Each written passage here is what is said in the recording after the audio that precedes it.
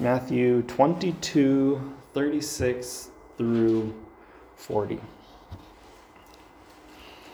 What I really want to lay out today and what I really want to take a look at is our relationship with God. Staying in relationship with God. I preached about that a couple months ago, and it's really what's on my heart again today, is staying in relationship with God. Matthew 22, 36 through 40 says, Master, which is the great commandment in the law? These are the Pharisees addressing Jesus. And Jesus responds and said unto him, Thou shalt love the Lord thy God with all thy heart, with all thy soul, with all thy mind. For this is the great commandment. And the second is like unto it, Thou shalt love thy neighbor as thyself. Of these two commandments hang all the law and the prophets. Let's pray one more time. Thank you, Lord Jesus, for bringing us together this morning. God, I'm asking that your word comes to life in our lives today, God, and going forward. God, I ask that you help our hearts and our minds to be stayed on you as we go through your word, God, that it's not just my word going forth, God, but that your word goes forth and impacts our lives. In Jesus' name, amen. You may be seated. They asked Jesus what the most important commandment was, and I've summarized this before, but it was love God and love people. The most important thing to God is love and is our relationship with him and our relationship with others. We look at the conflicts going on around the world, and everybody around the world knows that that's not right. You can scroll through Facebook and you can see a lot of people saying that Gaza and the Palestinians need to just get off Israel's back, and you see a lot of people saying that Israel needs to get off Gaza's back and the Palestinians' back. And they're blaming, around the world, people have already picked a side on who's right and who's wrong. But they need to come together because that's God's plan, is that they work together. You look at Russia and Ukraine, they need to come to an agreement. They need to conduct with love and care and concern towards their brothers. It's important for us to remember as we go through life, what's the goal? What's our main purpose? To keep our eyes on the prize, to keep our eyes focused on that relationship with God. Amen. We see in another scripture that says God is love. Love is the embodiment of who God is, and we have to reflect God's love into this world. One of the biggest things our world is missing is love. People are hurting. They're dealing with depression and anxiety. Those are almost opposites of love. People are hurting. People are feeling rejected. People feel alone. We are the most connected generation, but science has shown we're also the most isolated generation. We have a generation that has come so focused on what I want, what I like, what I need. It's all about me. We have iPhones, iPads. We have all the I products. But you go through your social media. Facebook's entire game is to keep you engaged. They make their money off ad revenue. The more time you spend on Facebook, the more money Facebook makes. It's their business model. So it makes sense that they've tailored their app, tailored their website to be something that you're interested in. Facebook's algorithms pays attention to what you spend time looking at on Facebook. It notices when you scroll past a post, and it notices when you stop and read a post. It notices when you take time to comment on a post. And the more you engage with that post, the more Facebook says this is something that's important to you. And it starts trying to identify what's important to you and what's not important to you and feed you what is important to you. We live in a world that has become so tailored to what you want. We've got McDonald's, whose slogan is, I'm loving it. You've got Burger King, whose slogan is, have it your way, isn't it? I think it's have it your way. A world that's so tailored to self. But God's plan is for us to be in relationship with others. Value is found in relationship with others. Fulfillment is found in your relationship with others. Even in prison, one of the worst punishments you can get is being put in solitary confinement, being isolated from others. As people, we need that human connection with each other, and we need our connection with God. We need to be in relationship with God. The definition of sin is things that separate us from God. You look back to the creation story, God creates Adam and Eve, and he puts them in the midst of the garden. Genesis 2:15 through 17. The Lord God took the man and put him in the Garden of Eden to dress it and to keep it. When God put Adam in the garden, his purpose was for him to take care of the garden, to be a steward of the garden, to be a manager of that garden. It wasn't to just sit around all day, but it was to be actively engaged. People need things to do. People go crazy when they don't have things to do. God put Adam in the garden to do things. And the Lord God commanded the man, saying, of the tree of the garden you shall eat freely, but of the tree of knowledge of good and evil thou shalt not eat of it, for in the day thou eatest of it thou shalt surely die. God was setting boundaries with Adam. So you can go anywhere, you can do anything you want. This is your hobby. Just take care of the garden, but don't touch that tree. And anybody who spent any time around little kids, the second you say, don't touch that, that's the first thing they're looking to touch. First thing you say, don't do this, that's the first thing they're wanting to do. As the story goes on, Eve eats of the forbidden fruit. She feeds it to Adam. And God comes back to the garden. He says, Adam, where are you? And Adam says, I'm hiding. I'm hiding in the garden. When you offend somebody, it puts a separation there. When Adam offended God and did the thing that he was told not to do, it separated him from God. And even as much as they tried working it back out with God, God had to remove them from the garden for their own safety. But God still wanted a relationship with God. Or God still wanted a relationship with man. And as we go through the entire Bible, we see this pattern of God trying to get in relationship with man. But God won't mix holy and unholy, and God is holy. And so for us to be in a relationship with God, we have to separate ourselves out. We have to cleanse ourselves. We have to be holy. And if you want to see what God's expectations of us are, you can go read through his plan for the priests before they were to even enter into the temple, the cleansing process they had to go through. Before going into the holiest of holies once a year, the cleansing process they had to go through. Such detail and everything that they had to do to make sure that they were clean and holy before coming into the presence of God. But God wanted to be in relationship with man.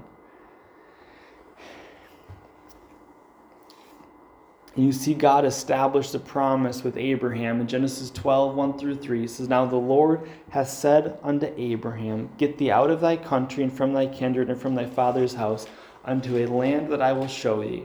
And I will make of thee a great nation, and I will bless thee and make thy name great. Thou shalt be a blessing. I will bless them that bless thee, and I will curse them that curse thee. And in thee shall all the families of the earth be blessed. God made a promise to Abram, whose name was later changed to Abraham, that there would be blessings upon his family. God was coming into relationship with Abraham's family. The Jews still talk to this day about the God of Abraham and their forefathers. You see it all through the New Testament, the God of Abraham, Isaac, and Jacob. They're recognizing that is their God, was in relationship with Abraham. Joseph moves his family to Egypt. Or Joseph, I guess, was in Egypt. Joseph didn't make the decision to go to Egypt. Circumstances sent Joseph to Egypt. Actually, my note says Joseph moved his family to Egypt. Once he was in Egypt, he then brought all of his family with him into Egypt. Once they made that connection during the famine. So they're all in Egypt, but that's not where God wanted them. And you can see that's not the land that was promised to them. And they end up in slavery.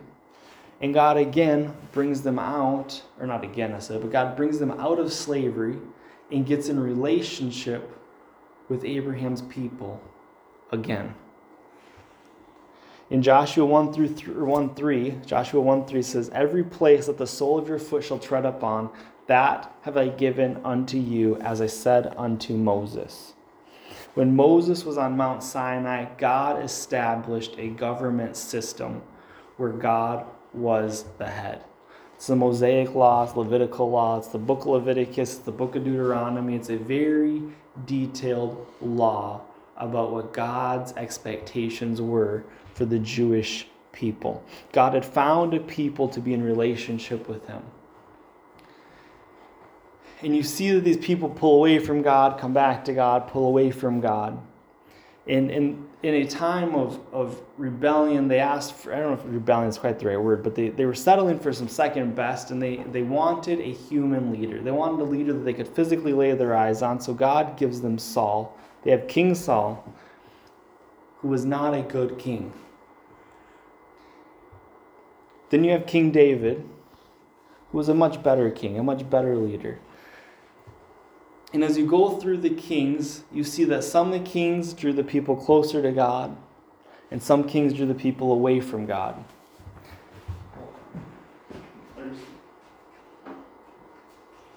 You see King Josiah, even at such a young age, bringing Israel back into relationship with God. He understood that there was nothing more important than our relationship with God.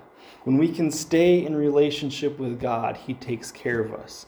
When we stay in relationship with God and we align with his plan, things tend to work out in life. In the short term, they may not work out the way we want them to work out, but in the long term, when you look back, you see God's hand through all of your roughest moments. Anybody who's been in the church for an extended period of time can tell you of a testimony or share a story where they've seen God's hand in hindsight in their most difficult moments. You look back on it and go, wow, I'm glad that happened. I've had a handful of friends that have served in the military, and all of them have said the same thing to me. They go, you know what?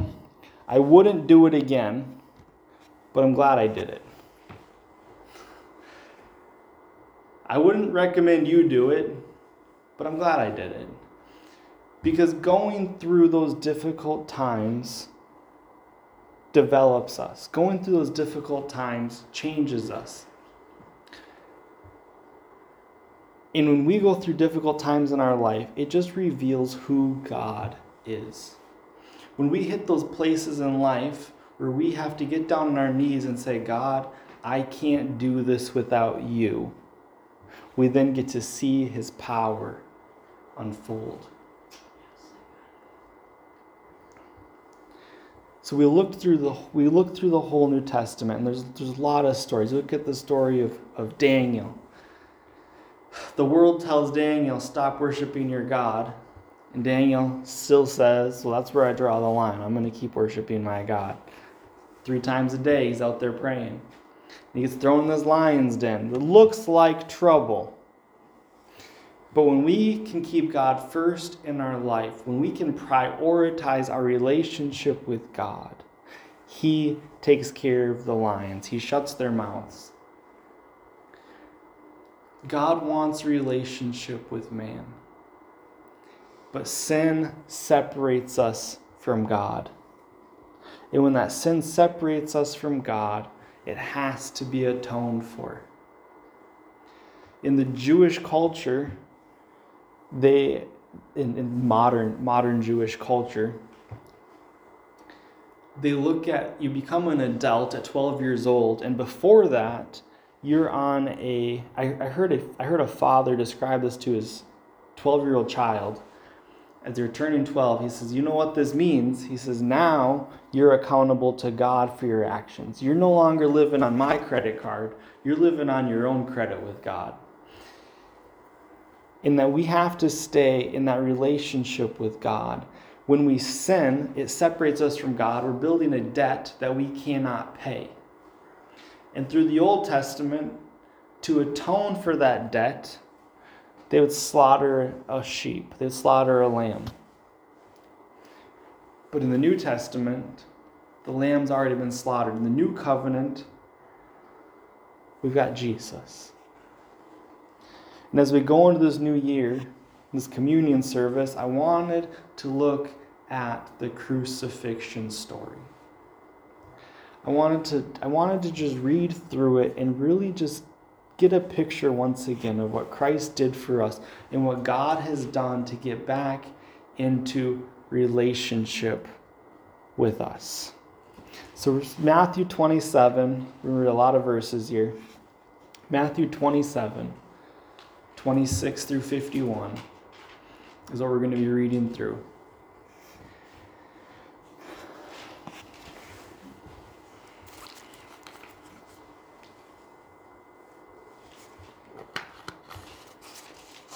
Matthew 27, 26 says, Then released he Barabbas unto them, and when he had scourged Jesus, he delivered him to be crucified. Then the soldiers of the governor took Jesus into the common hall, and gathered him, the whole band of soldiers, and they stripped him and put on him a scarlet robe. And when they had plaited a crown of thorns, they put it upon his head, a reed in his right hand, and they bowed the knee to him and mocked him, saying, Hail, King of the Jews. And they spit on him, and took the reed and smote him on the head. And after that they had mocked him, they took the robe off from him, and put his own raiment on him, and led him away to crucify him. And as they came out, they found a man of Cyrene, Simon by name, and they compelled him to bear his cross. And when they were come to a place called Golgotha, that is to say, a place of a skull, they gave him vinegar to drink mingled with gall. And when he had tasted thereof, he would not drink. And they crucified him and parted his garments, casting lots, that it might be fulfilled which was spoken by the prophet. They parted his garments among them, and upon my vesture did they cast lots. And sitting down, they watched him there, and set up over his head this accusation written, This is Jesus, the King of the Jews. Then were there two thieves crucified with him, one on the right hand, the other on the left. And they passed by, reviled him, wagging their heads, saying, Thou that destroyest thy temple and buildest up in 3 days, save thyself. If thou be the Son of God, come down from the cross. You know, that's a really interesting challenge there where they say, if thou be the Son of God, come down from the cross. Because they're putting their humanistic thinking and not understanding what's really going on. They're challenging them saying, if you're really all powerful, then do things my way. If thou be the Son of God, come down from that cross. But that wasn't his plan. That wasn't his plan. Likewise also the chief priests mocked him, and the scribes and elders said, He saved others, himself he cannot save. If he be the King of Israel, let him now come down from the cross, and we will believe him. He trusted in God, let him deliver him now, if he will have him, for he said, I am the Son of God. The thieves also, which were crucified with him, cast the same in his teeth. Now from the 6th hour there was a darkness over the land unto the 9th hour. And about the 9th hour Jesus cried with a loud voice, saying, Eli, Eli, lama sabachthani.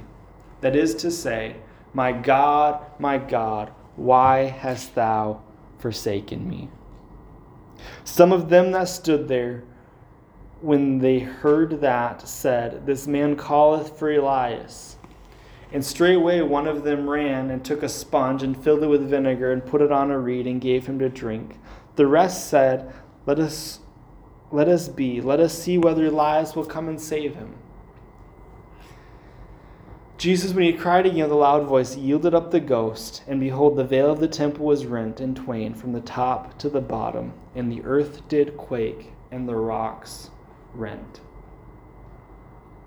Something else that we see in this story is, could have Jesus delivered himself from the cross?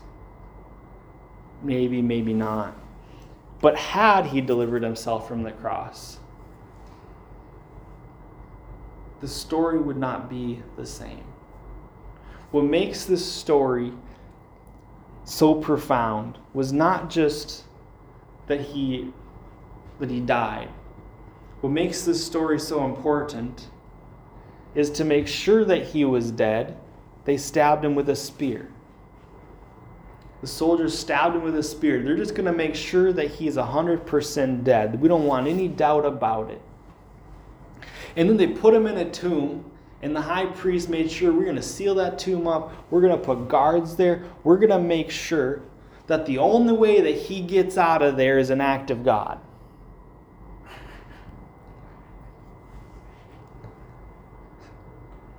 It's what they did. There's only one explanation. There's only one explanation for how Jesus rose from the dead and got out of that tomb. And that is that he is God. Amen. There's only one explanation. The high priest covered all their bases. They said his disciples said he was going to try to rise from the dead.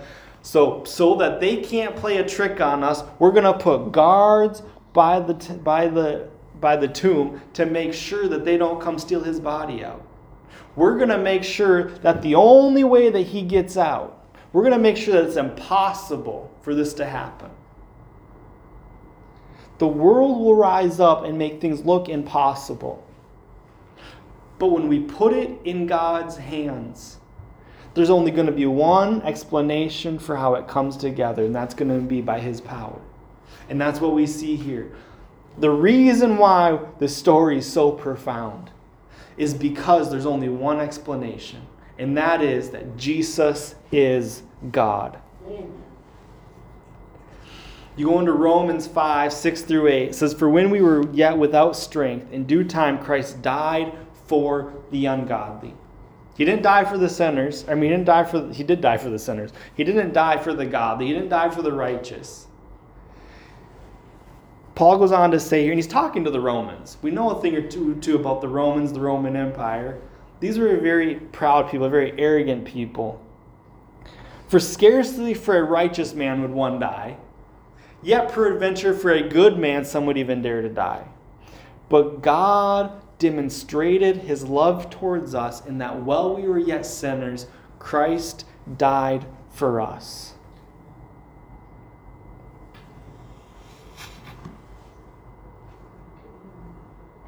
I see this passage and I think about trying to call somebody. It rings and rings and rings and rings and they don't answer. So the next day, try calling them again. And the next day you try calling them again. And they don't want to talk to you. But your love for them is you keep reaching out. And that's where God is. God's ready to respond to us as soon as we reach out to him. He's there as soon as we reach out to him. He's calling each and every one of us, and he wants us to pick up and take that call. But we get so wrapped up in the deception of the devil that I'm not good enough to talk to him. I'm not good enough for what he did for me. I've slid too far. I could never come back. But none of that's true. None of that's true. He's there and he wants a relationship with each and every one of us. He will pick up that relationship with each and every one of us where we're at and draw us closer to him. And he will keep drawing us closer to him.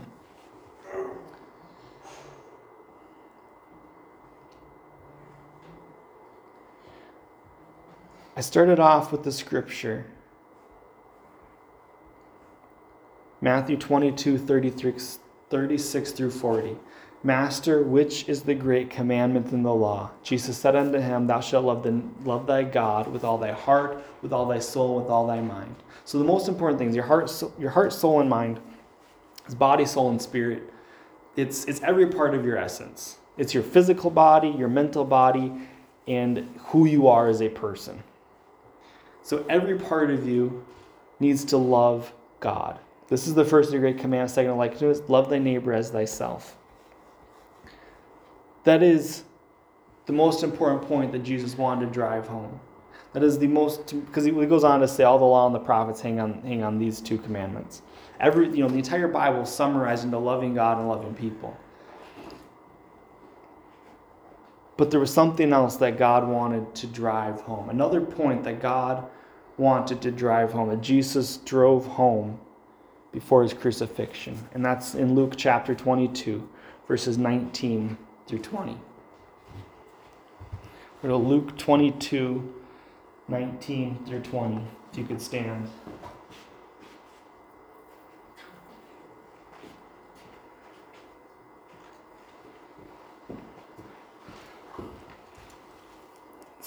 Luke 22, 19 through 20. This is the Lord's Supper, as it's colloquially known, or not colloquially known, as it's known, the Lord's Supper. And it says, And he took bread, and he gave thanks, and he brake it, and gave unto them, saying, This is my body, which is given for you. This do in remembrance of me. Likewise also the cup after supper, saying, This cup is the New Testament in my blood, which is shed for you. In Corinthians, the way this story is recorded, or Paul references it, is that Jesus said, Do this oft in remembrance of me. Jesus didn't want us to ever forget what he did on Calvary for me, for Sister Terry, for Peter, Brother Leroy, Brother Corey, and everybody else across the entire world that are still have their back turned to him. So as we take this cup, we got to be a little strategic, pulling back these flaps. We're going to take this wafer. And I'm going to lead us in prayer, and then we'll take the wafer after we pray. Lord, as we take this wafer, this unleavened bread in remembrance of you, God, I ask that you help this to fall on a pure heart. Coming to you in repentance, first of all, to get any sin out of my life, God, as I come back to you, as I return back to you, Lord, to worship you with my heart, with my body, with my soul, with my spirit, and every part of within me. All right, we'll now take this wafer. In remembrance of him.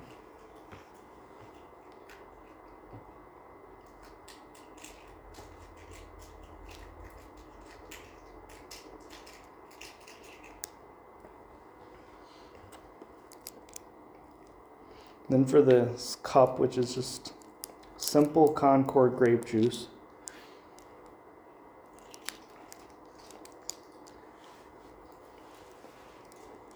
we take this in remembrance of the blood, the cleansing power of that blood that we've all received in our life. Take that now.